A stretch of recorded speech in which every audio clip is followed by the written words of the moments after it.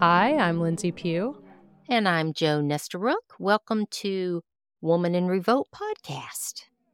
Today we're talking about two versions of Black Christmas, the 1974 original film directed by Bob Clark and the 2019 remake directed by Sophia Takal. There is also a 2006 remake directed by Glenn Morgan, but I haven't seen it, and Joe, you haven't seen it either, right? No, I blew it off. I didn't watch it. I didn't either, and maybe I will eventually, but it's one of those movies that doesn't sound very good. It sounds like it's kind of just a standard remake and maybe a little bit gorier. I can't imagine I would like it, but yeah, we're not going to talk about it in this podcast. No, and I'll probably watch it one day too, just out of curiosity, but nope. Yeah. So I know we've been away for kind of a while, but It's almost Christmas when we're recording this. This will come out before Christmas. So happy holidays. Yes. And even though I'm very liberal, I'm going to say Merry Christmas. Yeah. And happy holidays to everyone. And however you celebrate, I wish you all the best and all the best in the coming year. Yes. Yeah. And so we thought, I went on a holiday movie spree because I was trying to update my holiday watch list. I'll link that in the show notes so that you can check it out on womaninrevolt.com. But I watched a bunch of movies for that, and a lot of what I watched were like old movies from the 1940s and the 1950s, and a lot of like Christmas rom-coms and just a ton of happy Christmas shit. And I am now at the point where I'm like, okay, I'm done with this. I want to watch people kill each other. Well, then we're talking about the right movie. Yes. And I just have to say, check out Lindsay's list. There's a part 1 that she did a couple of years ago. She just updated the part 2.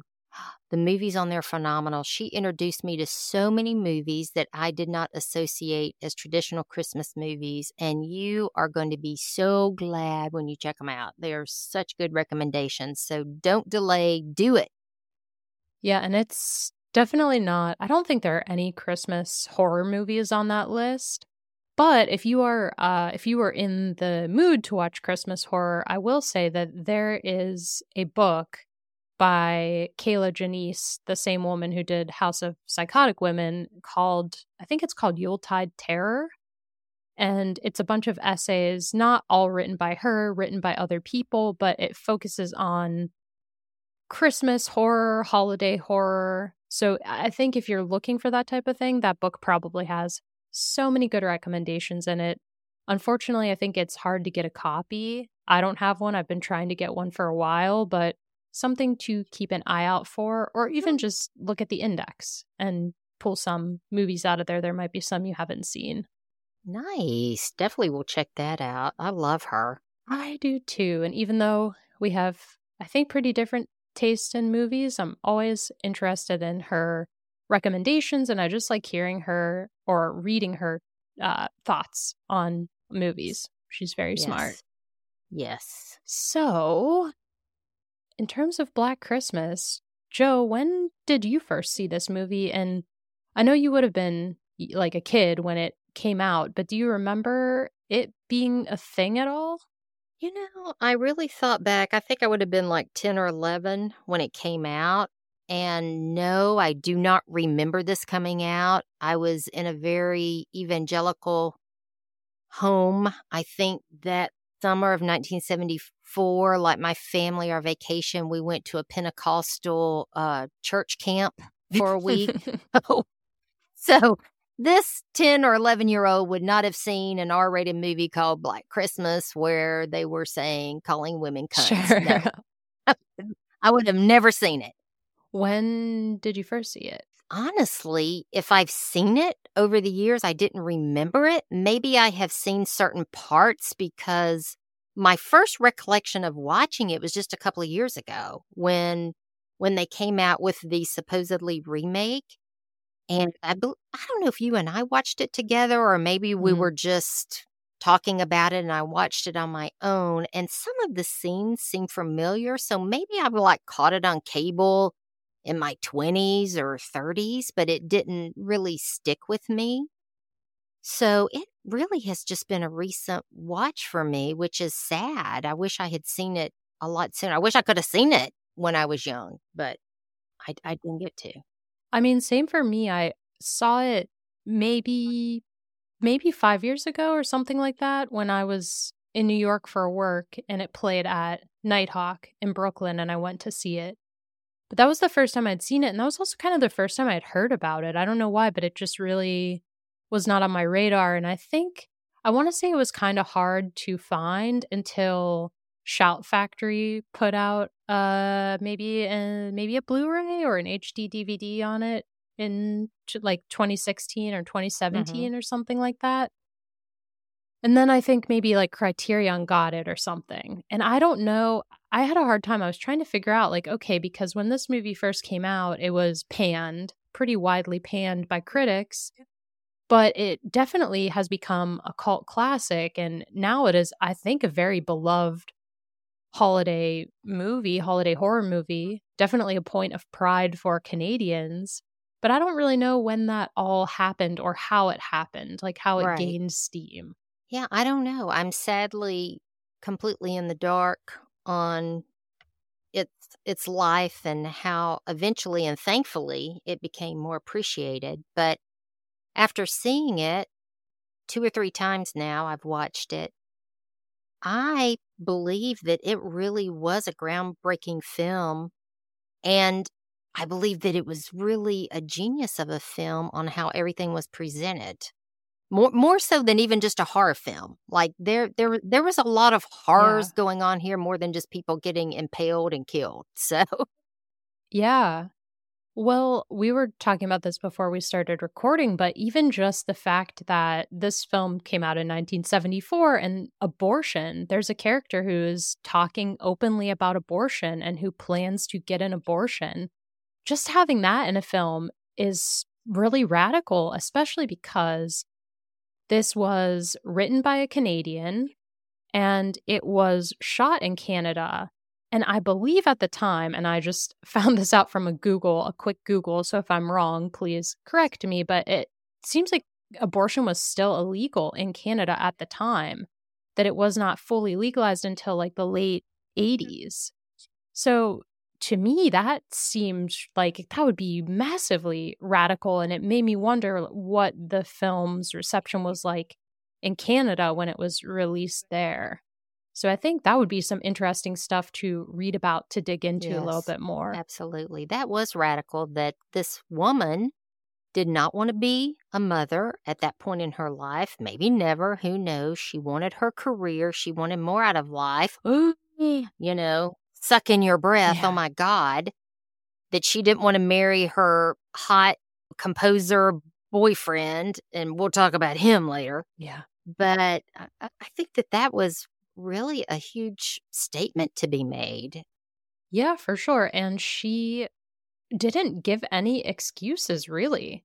She was Mm-mm. kind of just like, "Yeah, I'm gonna be getting my abortion, and, you can go fuck yourself, Peter." I mean, she didn't say that. She was a little Right. more composed and a little more I don't wanna say introverted, but kept her feelings a little, close to the what's the expression? Like, close to the chest, close to the vest? She wasn't, like, Yeah, divulging kinda. much emotionally. I think because, well, I hate to get in this now, but Peter was just such a man baby and so volatile. I think she was doing it out of trying to keep him calm.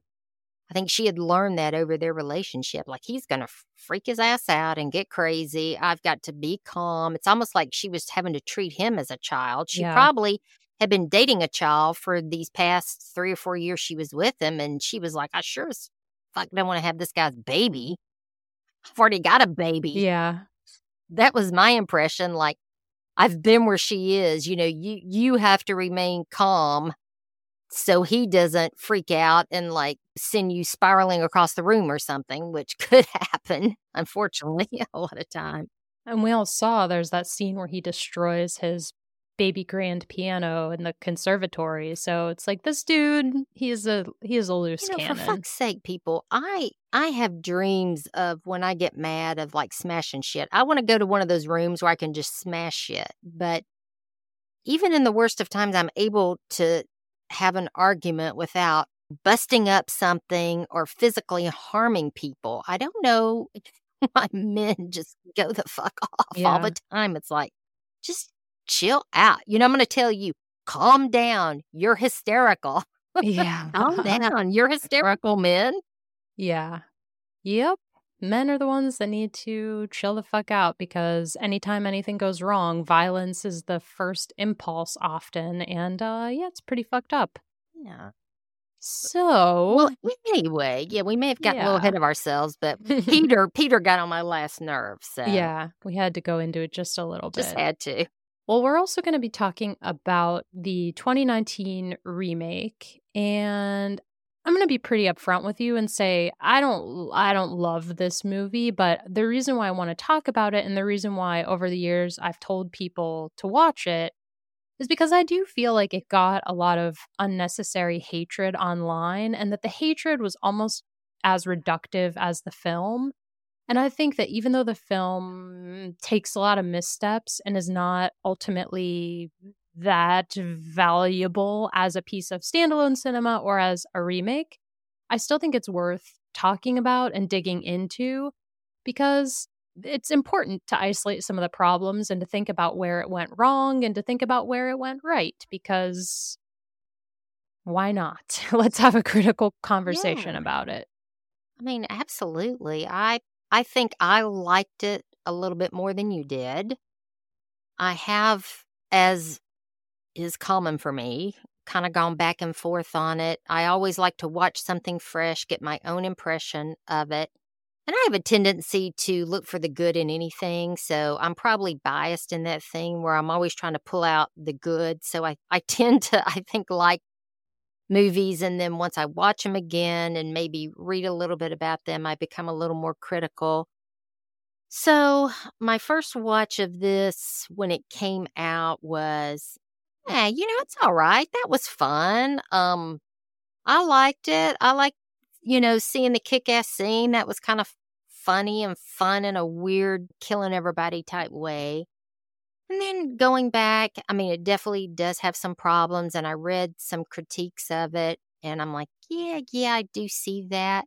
But I mean, overall, I have to agree. I tend to probably like the film a little more than most people. And I do feel like it got a lot of hate that may be unnecessary.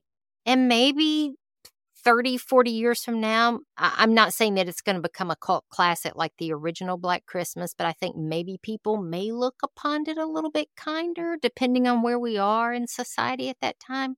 I don't know. I'm putting it out there. I'll be dead by then, but anybody that's still around, you can hold me to it. Yeah, I mean, I think if anything, it's a little bit of a time capsule of like mainstream popular feminism of the time, like right around the Me Too movement. And it's almost like it's a good example of the way that feminism has been marketed to us over the past few years. So I think it's interesting for that reason. And we also know like Blumhouse is the type of studio known for just pushing out lower budget horror movies and just seeing kind of what sticks. I'm not saying there haven't been really good Blumhouse horror movies. There have been like the Jordan Peele movies, and Invisible Man wasn't bad, and I liked Cam. So there have been good ones, but I think that it's just a studio that is not really known for creating pieces of beautiful cinema and Right. instead just kind of shitting things out and seeing what ends up making them money. Absolutely. And when I was reading about this, I did read where this director, who I do not believe had directed a full length film before. Am I correct in that? She had done Always Shine Okay. from, I think, 2016. And then she had done a prior horror movie for Blumhouse. And I can't remember. Maybe it was called like New Year, New Me, or New Year, New Okay. You, or Okay. But she something. did. And I think that's, She, yeah, I think that's how they got her name because she had done a movie for them prior. And I believe the first movie she did for them, it was like the first woman directed movie for Blumhouse. I gotcha. So she had directed some, but didn't have tons and tons of movies under her belt. They came to her. She had a very strict timeline. I think it was like 9 months that they had to shoot it. They provided her with her cast. She could not go through and bring anyone in or have time to. I just feel like it was rushed. So, with that said, I'm not trying to make excuses. I'm just trying to set up, sometimes parameters can make or break a film. And I believe that hurt what came out. All of those extenuating circumstances did not help what eventually was presented to the public. And I think, too, at the time, there was probably a desire from a marketing standpoint for it to be like a rah-rah pussy hat wearing females fight back against the patriarchy. Like some of that dumb shit. That was probably, I don't want to say it was foisted upon her and her co-writer April Wolf, but I think that was like in the zeitgeist, and that probably influenced the way that movie was approached, and then in turn the way it was marketed. So I think I'm a little more what do I want to say, like I'm a little gentler toward it, because I can see how you would go into it with good intentions and maybe more nuanced intentions, and that through rewrites and through the production process it would just become amped up in all of those areas where the movie becomes a bit cringy in execution, let's just say. Right. I agree. I mean, there was a whole set of things going on. It just hit at some crazy time in our society. Just a lot of craziness was going on at that point. A lot of stuff was coming into play. We had just had a couple of years of Donald Trump, and that's enough to skew anything. But I still have to say that I like some of it. And Lindsay, you and I had talked about this, that we feel like the film tried to do too much for everybody, and to have it be called a remake of the original Black Christmas. I know there was some similarities, but I think that kind of doomed it from the start, because it definitely is not in that same vein. And we had both said if it had gone a lot more, just went campy, just went like something over the top, maybe that would have even worked better. Yeah, like Bodies, Bodies, Bodies, which came out this year, was really campy and fun. And was the premise super original? No, not really. But the acting was funny. The casting was great. And I just liked that movie a lot. And I thought that if Black Christmas had taken more of that approach tonally and cut out some of the more problematic subplots, it could have really been a funny, enjoyable movie that wasn't trying to say anything crazy radical, but that just was a good experience, like a pleasurable watch. So I see promise in it. And I see how it could have been much better. And it's a shame that it didn't go in that direction, but I think that just to call it a piece of trash and not talk about it further does it a disservice. I agree on all that, especially the fight scene and the supernatural element. I think that would have fit really well into camp to bring that up. Yeah. They played it so seriously, and it was like, oh no, this is a mistake. And I will also say, before we get into the plot synopsis, that my immediate first criticism of the remake was that the robed figure just was not very menacing to me. In Black Christmas, the original, the unseen killer is so scary, because you just see like his shadow, or you see a really high angle shot or a low angle shot of his feet, but you never see him. He's just such a mystery. And I think that showing this guy in a robe just takes something away from it. It's just not very scary. No, to me, the scariest part of the movie was the opening scene where the girl was walking down the street and the man was following her, and she was getting her keys out in her hand. I mean, my stomach was turning over, because that's relatable scariness to me. And then I thought that it was to me, that was, like, one of the best scenes that right there at the beginning when he finally Yeah. cornered her, and, I mean, I was screaming like, "Just knock on the door, bust through somebody's window, do something." And she opened the door and he was there, and the way he killed her, and she kinda made the weird snow angel Yeah. as he pulled her off. That vibe, I was like, "Okay." I think that that set up a good vibe that kinda went downhill afterwards. So, that part because we didn't really see what was going on, we kinda saw him, but he was here, and he was there, and he was in the Yeah. shadows, and he was that unseen part that was so scary, and then after that, it kinda went off the rails a little bit. Yeah, I agree. I think the opening scene was really, really good. It was like a very high way to start the movie, and then it just slowly crept downhill after that opening scene. But it was pretty scary. And I liked what they did, which was take a very real fear that women have being all alone and having someone follow you and not know what to do. And then put that into the traditional slasher serial killer format. I thought that was smart, and I thought the rest of the movie was gonna be more like that, where you take, like, a more modern female fear, and then you just subtly infuse it into the slasher genre, but, instead, it ended up being definitely more heavy-handed and not very subtle at all with the ideas that it was trying to put out there. Right. Some of the characters were just caricatures, they were overboard in the way that they acted about things. Everybody, the angry girl, the mousy, quiet girl who's gonna be your heroine, the studious girl who we like but is gonna get killed. I mean, that was there.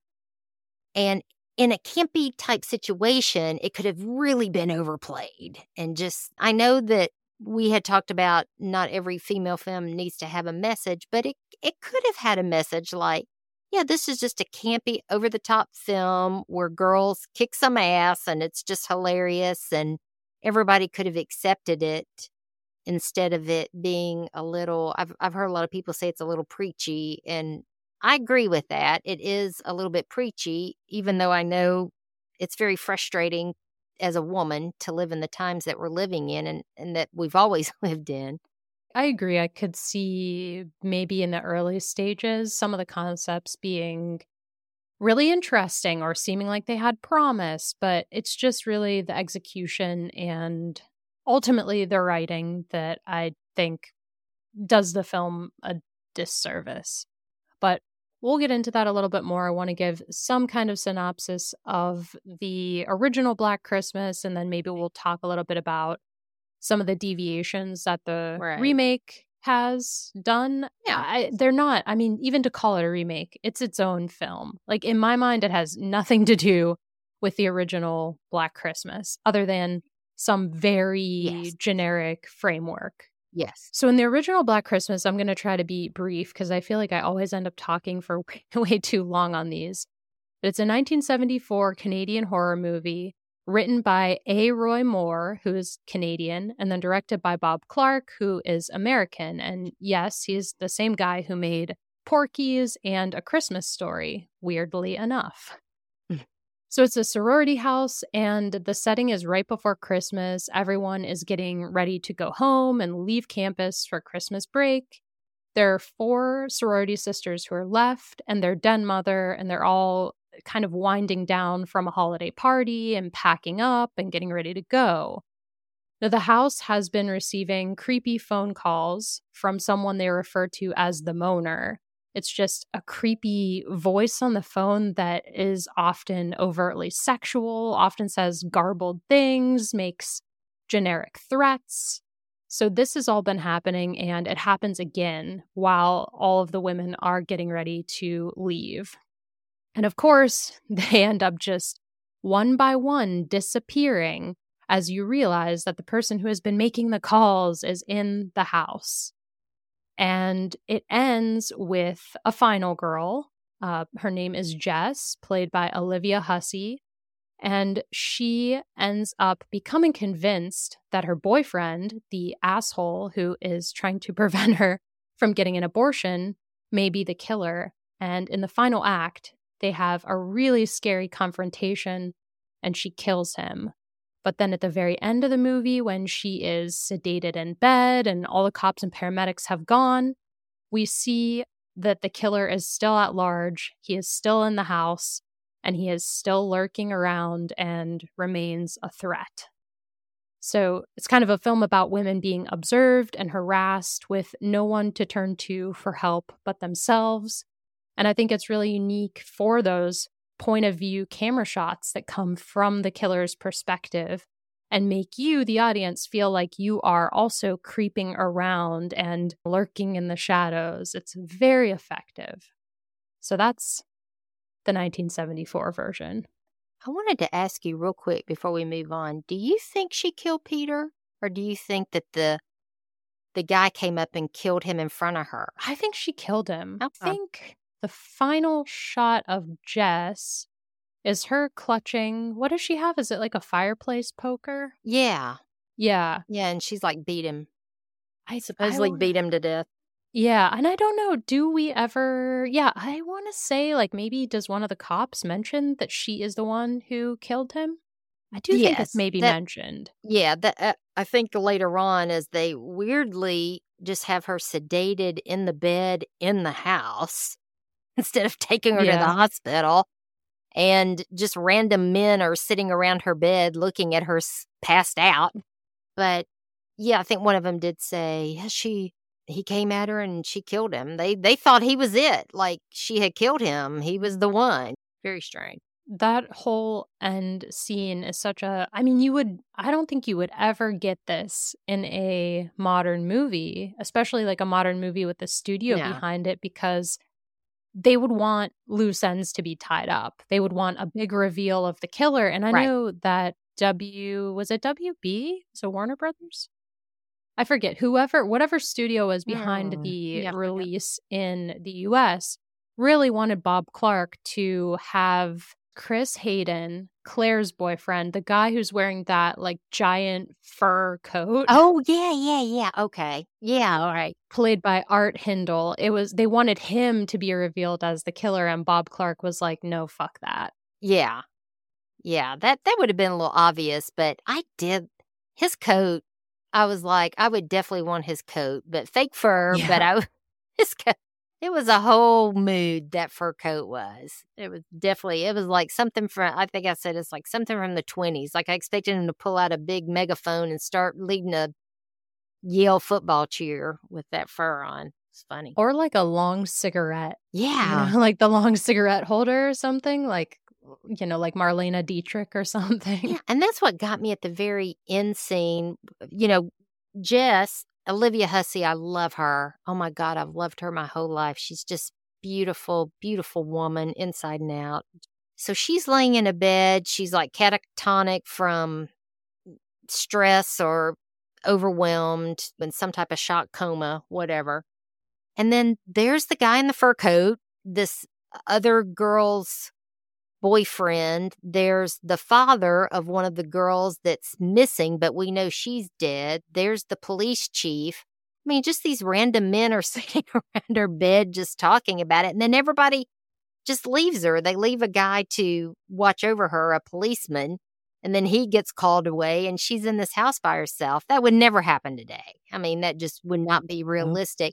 But it's so effective how the movie ends with her laying in that bed, and it pans back and it shows the house, and you start hearing the phone ringing again and no one's answering it. That was very chilling and just, I thought, a fantastic way to end the movie.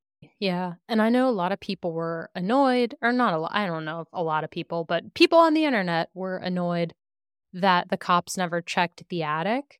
But I don't know, cops being bad at their jobs, like I think that's the most realistic thing ever. So I totally am willing to forego that the cops would be kind of incompetent in that area and that they would let the real killer get away. And I think it's also just a great way to end the film because it gives you such a false sense of security where you're like, okay, she's killed Peter.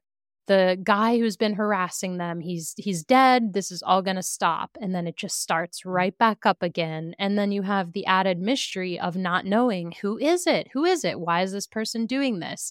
It's all those questions that are left open that are the most chilling and are the ones that just ruminate in your head over and over again. I think that for that reason, oh, brilliant. Such a good movie, and I'm willing to overlook like some of the little tiny plot hole things in exchange for that unsettled feeling that we're left with. That is true, and we have to remember this was 1974. They may not have rushed her to the hospital at that point. Things were done differently back then. I believe that maybe crime scenes weren't kept as strict as they are now. Protocols have changed. Back then, phone calls like that, harassing phone calls, that was a normal thing. That was a chilling thing. You couldn't pick up the phone and trace anybody. They could just do it and hang up on you, and you had no idea who it was. That's just the way that it was back then. So there's a lot of things I think that maybe some younger people who would not remember those times would be like, this is implausible, but it really isn't as implausible as you think it would be. And the parts of the movie where the girls tried to go and talk to the cops and be taken seriously, well, we know that still goes on. Yeah. So that's very plausible that she's just hysterical. Oh, she's out. She's doing, why are you doing this? That still happens today, especially if you're a person of color or a woman. I think that you're given a back seat on, oh, it's not that bad, or you're overthinking it, or she's here, she's there. So I think that it was maybe a little bit more true to form. There was some glitches, but a little more true to form for the times, for 1974, definitely. Yeah, things were a lot more lax. Yes. And I like the fact of her being in that house, supposedly all alone at the moment, and the two dead women were still up in the attic, which that was really chilling. The girl sitting in a rocking chair, plastic all around her, holding a baby doll, rocking, being rocked. Also, the house lady, the den mother, being up there. Well, I hate to release anything that we shouldn't release before we talked about it, but she was basically had a hook in her back is how she died, and was jerked up into the attic, and she's still hanging there. That's just something very chilling about the dead bodies still being there, as if they're overlooking her, or I don't know. And of course, the killer still being in the house. So yeah, very creepy, effective way to end a horror movie. And I think, yeah, for sure. An ending that I just can't really think of a parallel in modern horror. Not that I'm so well versed in it, but there's nothing that comes to mind that I would say gives that similar feeling of just total unease and dissatisfaction at having not identified the responsible person. yeah. Yeah, I'm trying to think. It does seem like as films went on, we had to have the twist, but we had to wrap it all up. It could be a plot twist, and there have been some good plot twists where you didn't see it coming this way, but it always seems like there was always an explanation. Yeah. That someone just didn't get away, and we just didn't know what was going to happen. Right. We need more of that. I think so too. But, studios are so hell bent on everything being dumbed down for the viewer that will it ever happen? Who knows? Yeah. And definitely in the 2019 remake, it is a lot more straightforward, even though there is a supernatural twist. So, just to give some idea of how it differs, it's the same general plot where it's sororities, sisters, they are preparing to go home for the holiday break, blah, blah, blah. That is all pretty similar. The protagonist, named Riley, played by Imogen Poots, is a character who's an orphan. She was, before the film started, raped by a frat guy named Brian, and she's clearly dealing with some trauma over the rape and also some rage over being dismissed and not believed by men. In this film, the women are being hunted by multiple men in hooded robes. There's this supernatural twist where the men hunting them are possessed by Calvin Hawthorne, who was the founder of their college and clearly just some like old white misogynist. And then instead of phone calls to the sorority house, it's text messages, of course. And instead of just there being one final girl, there were two final girls, Riley and Chris, played by Elise Shannon, who is sort of the politically active member of the sorority, who is the woman who's always reminding people that they should not think about themselves individually, but think about the greater good, and is a very problematic character, but we will talk about that more later.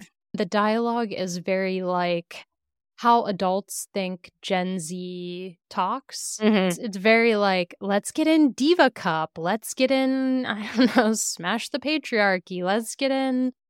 It felt very much to me like older people trying to talk like younger people, which is not in no way unique to this film. I think we see it a lot with Gen Z, especially adults trying to imitate it.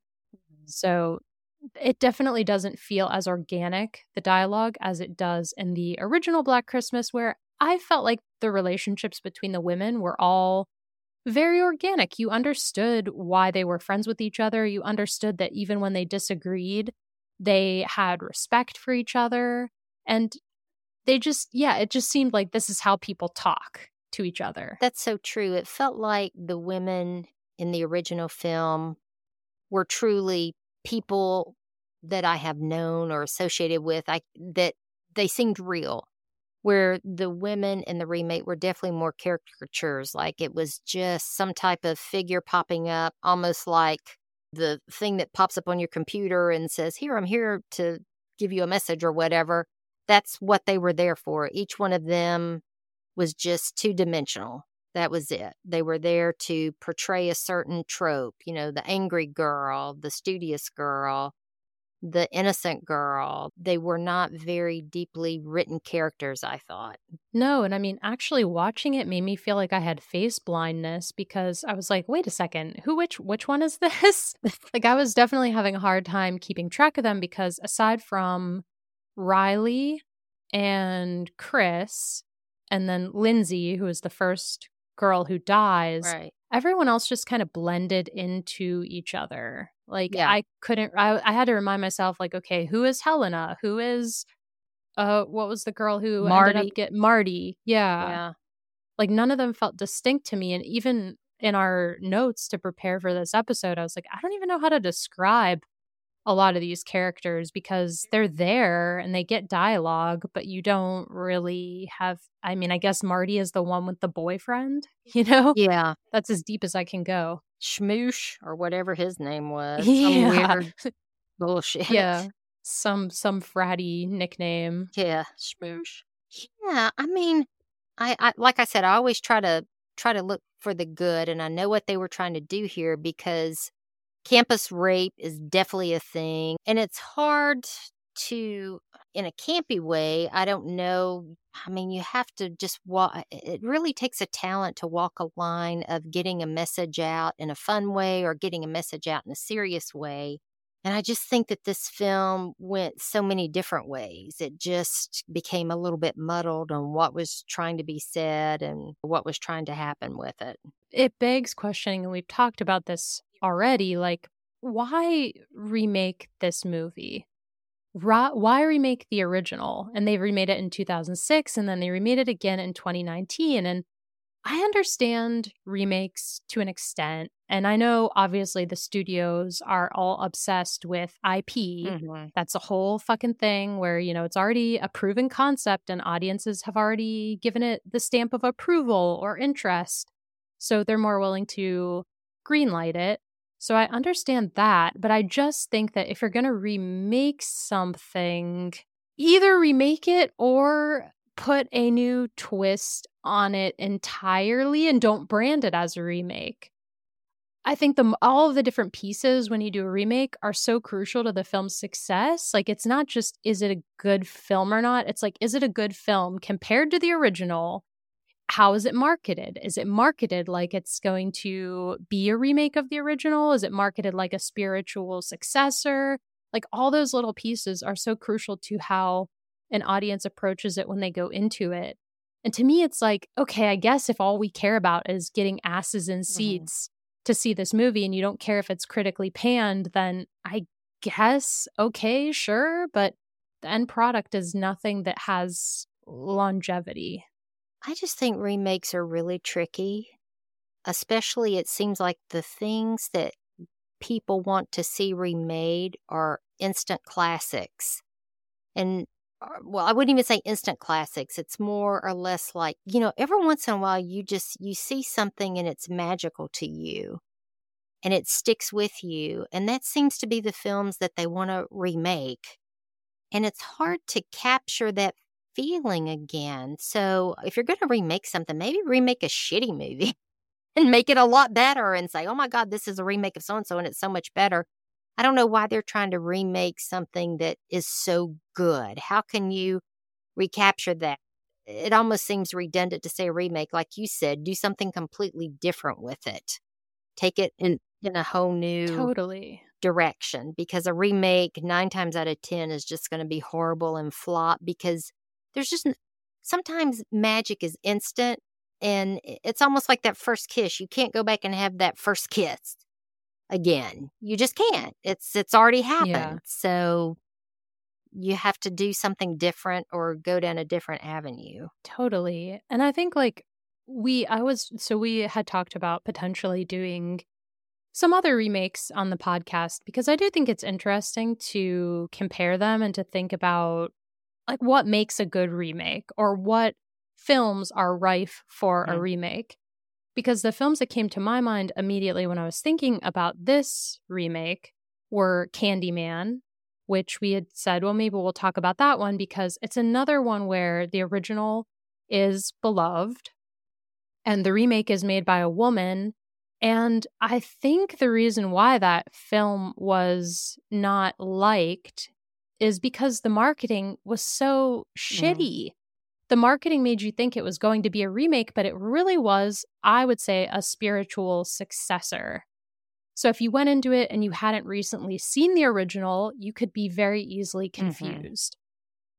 So I think, yeah, Candyman is a good example of that. And then I think an example of a good remake that I liked is Funny Games. And that one is really interesting because it's written and directed by the same person, Mikhail Haneke, and it's shot for shot. It's cast with different people. There are some differences, I think, in the music, but it's a shot for shot remake. And so I think it's interesting to think about, well, why does that work and what is the remake giving us? And it's also interesting to think about, would a woman ever get the opportunity to remake one of her movies for a different audience, but the exact same fucking Yeah. movie? Yeah. So I know this is a tangent, No. but just interesting to think about. No, I think it's worth looking at, like, what formula works. Maybe a shot for shot is a brilliant thing because most people don't do that on a remake. They don't do shot for shot with different people. So that was something different. That was something that hit a chord that you don't see a lot of. So thinking about that, the Psycho remake by Gus Van Sant was shot for shot. Mhm. And that one, again, that one didn't do well. That one was missing something. Right. So again, it's like, okay, so but what is it? Like just trying to figure out the magic formula of what makes this movie work and what makes this movie bad or not as beloved or not as well received. Yeah, it could be a lot of things. I mean, it could be luck, just getting the right people in. It could be hitting people at the right time in society. I mean, it could just be talent of a writer or director. I mean, God, there's probably it could be the film they're choosing. There's so many variables out there. I Totally. don't know. Maybe it's always going to be a hit and miss. Maybe there's just no true formula. It's like just good fucking luck with what you're going to do. Yeah. No, We hope you're successful. I think that's right, but I think that's why it makes it interesting to Right. discuss, just to try to suss out all the different threads of like, okay, what was Yeah. going on that made people grasp onto this? But I think coming back to Black Christmas, one thing that made the original so get under your skin and really create a sense of chill were those point of view shots from the killer's perspective and those unusual angles and just all of the choices that the director and the cinematographer, Reginald Morris, the decisions that he made the film really interesting visually. The experience of watching it was really interesting. And with Black Christmas, there were definitely some scenes where you could tell that they were doing an homage to the shooting style of Black Christmas, the original, but it didn't carry through the whole film. There would be like one scene, like there was the scene after Fran gets killed and you see her out on the balcony and she's kind of there's like a looking over shot that is sort of like those shots of Claire all wrapped in plastic in the attic looking out on the street. And there was the whole plastic wrap death scene, you know, so there were some homages to the original, but as a whole, it wasn't adding anything of its own from a visual pizzazz cinematography standpoint, I don't think. I don't think so. Like I said, I thought some of the best cinematography that I saw in the remake was the opening when they pulled her body and she was doing the snow angels. That was kind of cool. And then there was a cool shot where I think Riley was walking from her dorm room into the campus, and it kind of captured that wintry, dreary feeling, kind of foreboding feeling that I kind of felt in Black Christmas, because I made some notes while I was watching it, and I just remember saying, oh, I like this shot. But then it just kind of devolved after that. Yeah, I agree. And let's talk a little bit about, one of the deviations in the 2019 version, we talked about how Riley has this rape subplot. And within the film, there is a scene where the girls who are in the same sorority house, they've prepared this dance and song that they're going to perform at a fraternity's, like, I don't know, what is it? Some kind of celebration competition of some sort. Yeah, I did go to college, but I was never in any of that, so I don't even know. I don't know anything about fraternity or sorority culture. I'm sorry, I don't. Same, I'm a little ignorant to it all, but it's some kind of like battle, and Yeah. they're going to perform this song, and Riley does not want to be a part of it because what the song is doing is calling out her rapist and rape culture in the college and in the fraternity. So it's very much like a confrontation. And the girl who is supposed to be in this dance ends up getting sick and having to go home, and Riley has to take her place.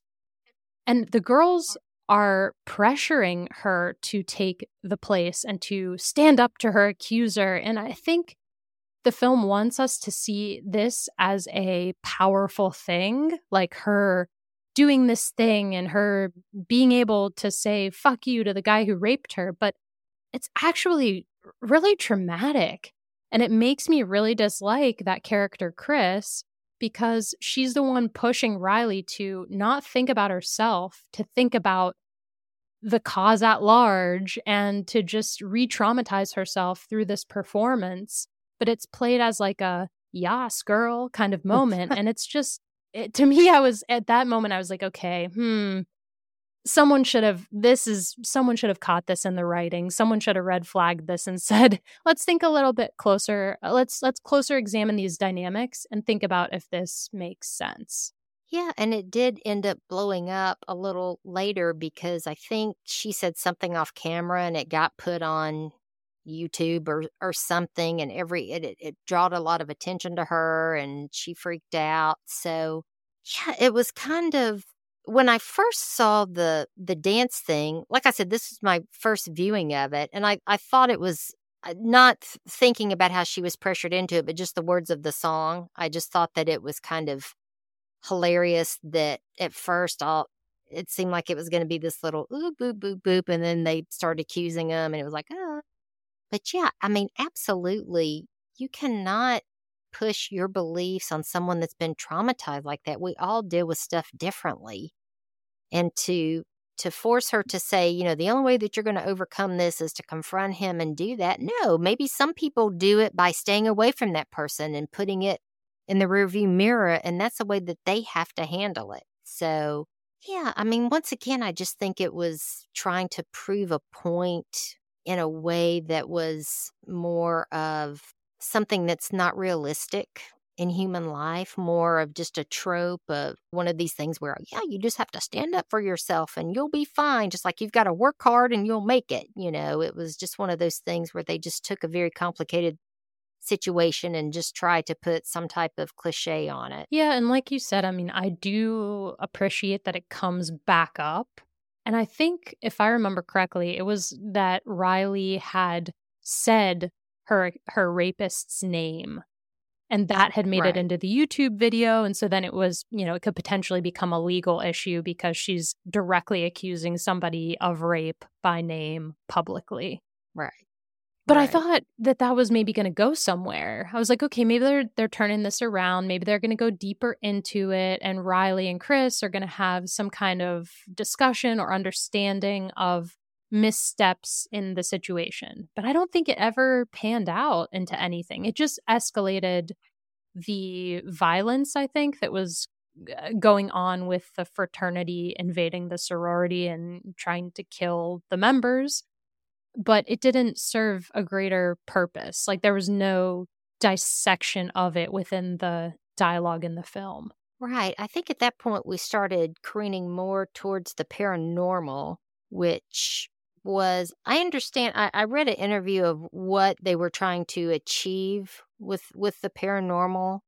It was something to the effect of the patriarchy is just so omnipresent and so involved in our lives that for a woman it can feel like it's a force that we can't harness, almost like it is a supernatural force that's just taken over and there's no way to protect ourselves and we're out of control. So I understand that, but once again, that's a whole nother way to go in a movie that it didn't work. It just didn't fit into this whole movie for me. That part I was like, that's where it kind of went cattywampus for me, even from the beginning. I wish they had not brought in the paranormal at all. Yeah, I didn't love it. I thought that maybe it could have, like I said, I think if this movie was campier, maybe Yes. it could have Yes, worked. the camp, it would have been beautiful. Yeah, but because they played it so seriously, it was just kind of stupid to me. Yeah. And it wasn't even scary. I mean, the statue with the black goo No. coming down his face, that's scary. I fuck, just give me a shovel. I'd knock that shit right out of there. But I mean, yeah. Yeah. And I mean, I liked them lighting everything on fire. Okay, that's cathartic. Like, I Right. appreciate the idea of, okay, let's give these women who have been through so much some catharsis. I like that element Right. to it. But it's just like the villain has to be scarier or more amplified for that to feel as good as it should. Right. And I don't know if you remember that scene when everything's on fire and the camera pans into this up close shot of Riley, who's looking at the burning frat house. And you would think that she would be triumphant or like, yes, but I remember I made a note of she really looked apprehensive, like she was still very upset. So I'm wondering, is she upset that they've just killed a lot of people Yeah. and put them on fire? Or is she upset thinking this paranormal force is everywhere? We haven't eliminated it. Or I don't know. But I think that they definitely made her say, like, look apprehensive in the shot. And Yeah. I just wanted to think, what did you think was going through her mind? Yeah, I don't know. I think probably some combination of like, well, we did it, but fuck, we haven't done it. Like, we haven't done anything. Like, Yeah. this is just going to keep Yeah. happening over and over again. Probably something like that. Yeah. I think you're And right. I mean, I guess that is better than her being triumphant, potentially. I mean, it's maybe more interesting or more emotionally complex, but I just don't know. I don't feel like the film Yeah. really does a good enough job of helping you to understand any of the characters, even Riley, who is the protagonist, for that to have Mhm. Mhm. like an emotional Yeah. payoff. That's a good assessment of that. Yeah, I mean, I did like in the credits where you see Claudette the cat licking goo from a corpse at the house. That was my favorite part, if I'm being honest. That and the Yeah. opening. Yeah, I like that. I think I was looking at my notes back on that, and I remember thinking, like, "I hope Claudette's okay." You know, like, I was so worried about the cat and the Yeah. whole thing. I was like, "Do not kill this Yeah. cat." Well, because is Claude in the original I forget, do you get any closure on No! him? Okay, I didn't think so. No, and I put that in my notes, like, "Is Claude okay? Like, what Yeah. happened to him?" Thank God they didn't show him, like, strung up, but he just disappears out of the whole thing, They so should have in the final shot that played with the credits rolling over it, you should have seen Claude, like, come out of the house. yeah.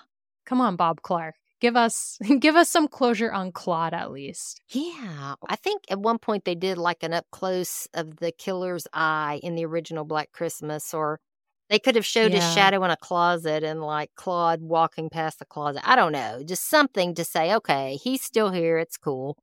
There was something kind of interesting that the 2019 remake did, which was the professor who is the one who ends up running this whole supernatural dark magic. Let's bring back the power of Calvin Hawthorne and harness it to suppress women or whatever the fuck. Played by Carrie Elwes. Is that how you say his name? I think Carrie so. Elwes? Yeah, from Yeah. Princess Bride. Yeah, the great Carrie Elwes, who is one of Yeah. the best parts of this movie, I will say. Yeah. He was the one who was really like kind of over the top sinister. He got it. Yeah, He but got what it should be. yes, but in his class, he brought up the writing of Camille Paglia. Remember, there's that scene where they're Oh, in the yeah. classroom and he reads a passage. I forget what passage he reads. And also I don't know Camille Paglia because I have no reason to ever engage with her unless I'm, doing an academic exercise or something. But he reads her work and Riley assumes it's written by a man. And if you read any of her work, you would assume it's written by a man because it's very anti-feminist, even though she claims to be a feminist. And I thought the film was maybe going to go deeper with that, where that kind of became a framework for some of the relationships within the film, like the Yeah. female relationships within the film. And you did kind of get it in that one character. I think it was Helena who got captured and then ended up turning and Yes. tricking the girls and they killed her anyway. Right. I thought that that was going to be more of the twist element to the movie. Like it was going to be more about internalized misogyny and how that can be weaponized against women. But it ended up only being a tiny little fragment of the movie. And I thought that would have been interesting if those ideas were pulled out a bit more and if that was used to maybe structure some of the relationships. But then, not to get too long winded, but I think one of the reasons why the original is so great is because all of the women really do love and support each other. And there is, even though there are some tensions, like between Barb, played by Margot Kidder, who is incredible, Oh, loved her. and Claire, even though there are some tensions, you understand more where those are coming from. Like they're not reductive. Right. Do you know what I mean? Like maybe Yes. that's a useful thing to talk about because Barb and Claire get into it a little bit. Like Barb is kind of bullying toward her and I think accusing her of being a virgin and just kind of mean and taunting. And Barb is also just sort of a brash character who's just saying shit that is incendiary for the sake of it. But I think there's enough shading that you understand that it's like a lashing out because she has other problems. Yes. Do you know what I mean? Like you get that. Oh my God, what was it? Hold on, I write this down. I have to read it. I loved Barb, and I understand exactly what you're saying. Her character was so good, but in the original movie, at one point, she's on the phone with her mother, and she says, "You know what? You're a real gold-plated whore, mother. Do you know that?" Yeah. I mean, she just had such, and that right there, just that conversation she had with her mom, you know, she's got some trauma that she's bringing forward. Yeah.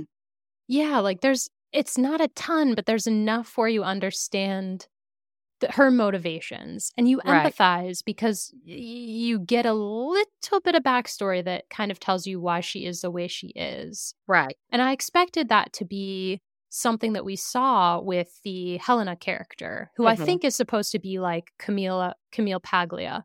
I think that's like she's sort of the stand-in within the story. Yeah. So I expected us to get a little more to understand why she would do that, but we didn't. It was just very reductive, two-dimensional, like, this is an idea, go with it. Mhm. Yeah, that I think that would have been very interesting, that mindset of someone becoming it's almost like when a hostage becomes enamored of their kidnappers, like Mhm. something just kinda goes wrong there, and that would have been a really good venue to explore. Yeah, they just they coulda gone to that would have been one way of doing it, really make your characters deep, go off on that type of thing, take that writing, show how the characters go out. That would have been another way of making this more of a sensitive movie. If you were gonna do the 2000 remake as a sensitive instead of a campy, I think that would have really worked well. Yeah, I think that that is a really good idea. Like, they could have, so if you're thinking about, okay, what's a beloved element from the original? It's the friendship between the women and how real the characters feel. All right, so amplify that and show us what that looks like in 2022. Because I don't think it looks like this, where, a girl comes into the room of another and puts her diva cup or tampon in front of her. Like, that's just very, I guess it's supposed to signify closeness, but it's just very reductive. And they really could have made something great by just deepening those relationships and maybe having the action of the film play out in the same way, but having the relationships more at the forefront. I don't know. Right. Yeah. I mean, I loved how the original film did develop the characters. Barb, I just have to say again, she was such a good character. She wasn't the main character, but she had so much depth. There was one funny scene where they were having some type of Santa party at the sorority house or somewhere, and Barb was there, and all these kids were running around, and she was drinking whiskey. And this little kid comes up to her, and she literally takes the glass and is like, drink like putting whiskey in his mouth. I don't know if you Yeah. remember that scene. And then she's like, "I think he's drunk," and Yeah. this little kid, I mean, it was just a hilarious scene and the Santa's cussing, and it just felt so real. It just felt like something that some brash sorority girl would do. And then there was another scene where she's definitely had too much to drink, and she's sitting there, and the father of one of the girls that's missing, she starts saying all kind of stuff to him, and she's very rude, and her friend, who's played by Andrea, who is the girl? Oh, I love her. She used to be on SCTV. Is it Andrea Martin? Yeah, Andrea Martin. The Andrea Martin character looks at the Margot Kidder character and says, "You need," she's usually a quiet, mousy girl, never says anything. She's like, "You need to go to bed." And at that point, that was just another way of showing how Barb was so fragile. Yeah. There was just little nuances like that in that film that you did not have in the remake at all. Two lingering things that I wanted to ask you about were what you made of the Agnes and Billy names that come out of the creepy phone calls in the original. So the guy making the phone calls is referring to himself as Billy, and then he often references someone named Agnes.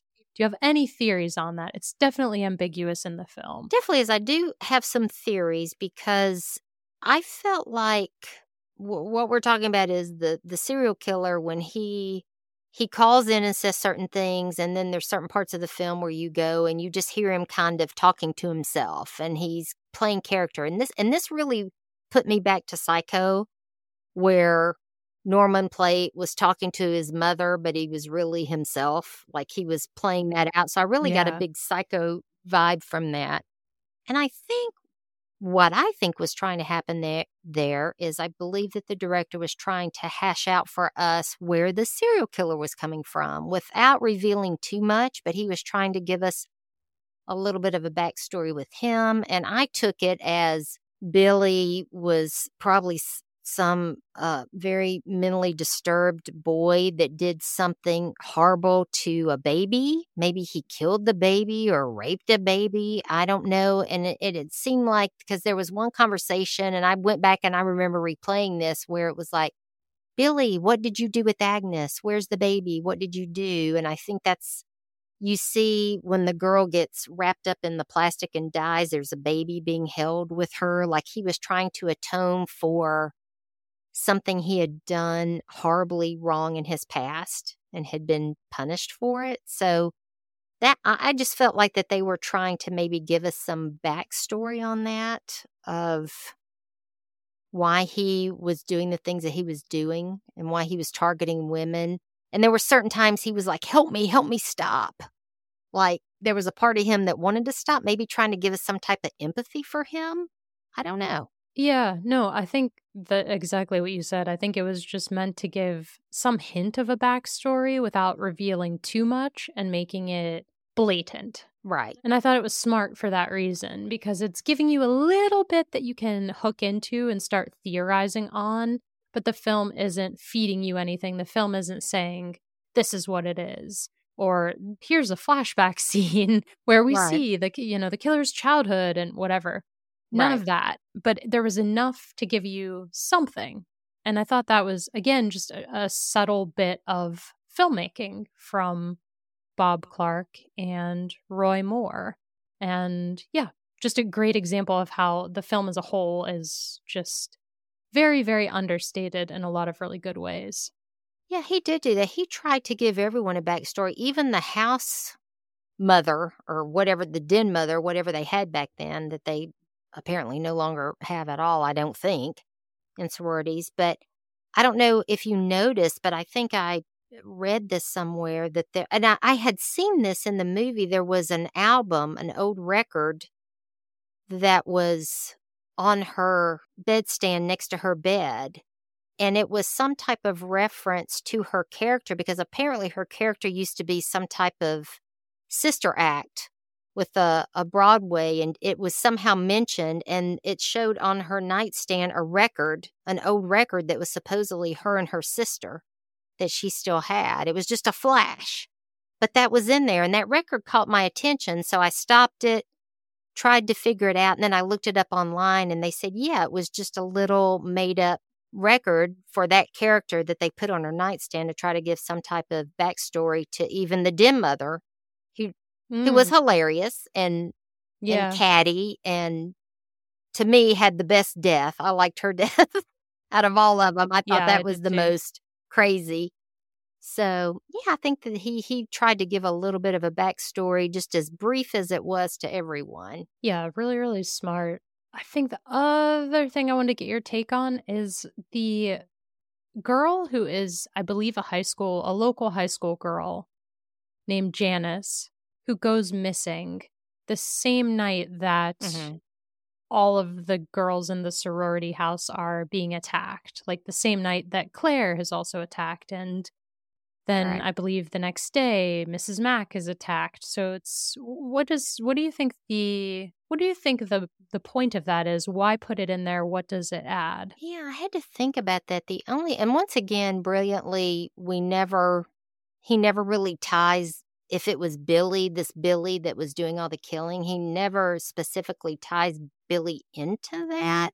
But if I was taking the stance that, yes, Billy killed her and then maybe took refuge in this house to try to go and sort it out, because I think he was a type of killer that maybe it gave the impression he didn't want to kill, but he was killing.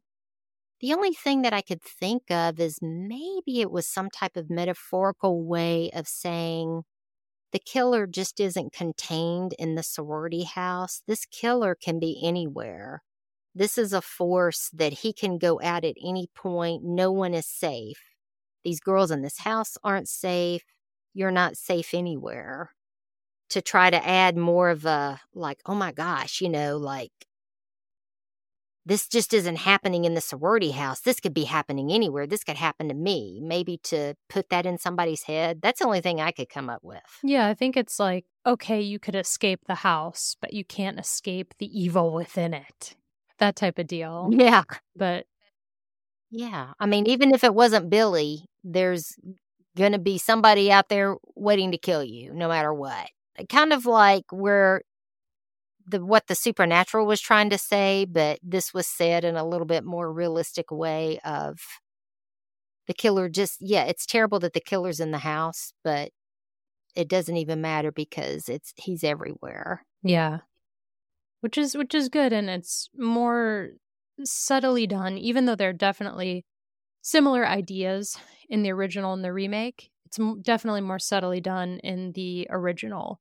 This idea that the killer is, you don't know who it is because it's anyone and everyone. And in the remake, it's the same kind of deal where it's many people and they're all being influenced by this supernatural force of misogyny.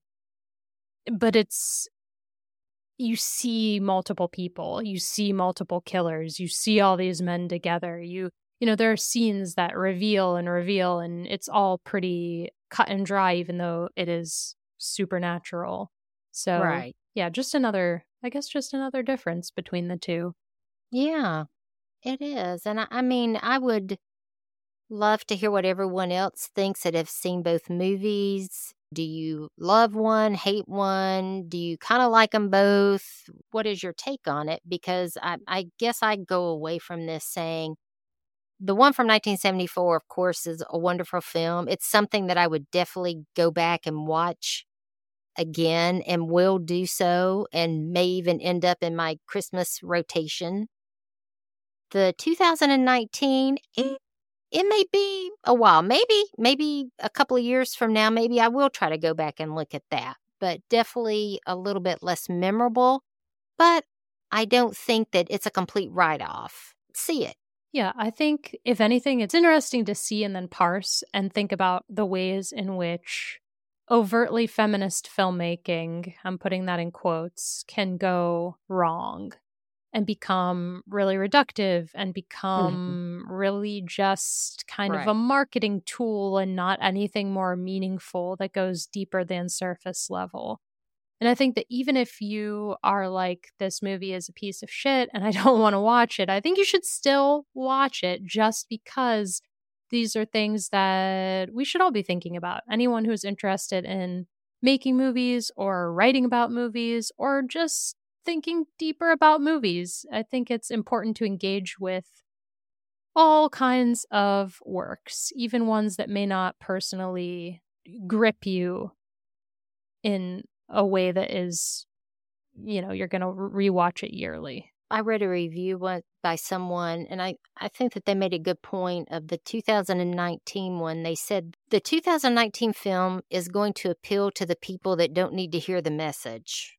They're already there because it is so blatantly kind of preachy that, yeah, the people that are like hearing that, they already have it. They already understand it. But if the film was trying to reach a wider audience and deliver some type of message, which apparently they felt like you said, Lindsay, they don't need to, but apparently they felt like they needed to, that message is going to fall on deaf ears because it did not, people are just going to dismiss it because it's so over the top on the way it does it. Yeah, exactly. If you're in the mood for some rah feminism, then maybe you'll watch this, but nobody who is not on that wavelength and looking for that specific thing is going to find interest in this.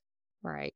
And I think we didn't go into this, but like the PG-13 rating doesn't help either because horror fans who would maybe gravitate toward it, not knowing the messaging, are going to be put off by that. So there are just all kinds of things that are messed up about this movie, from the writing and the directing to the execution and the marketing and the publicity, blah blah blah. We could go on, but I hope that you will still watch it. Yeah. Definitely watch the original Black Christmas. Yes. Check them out. Let us know what you think.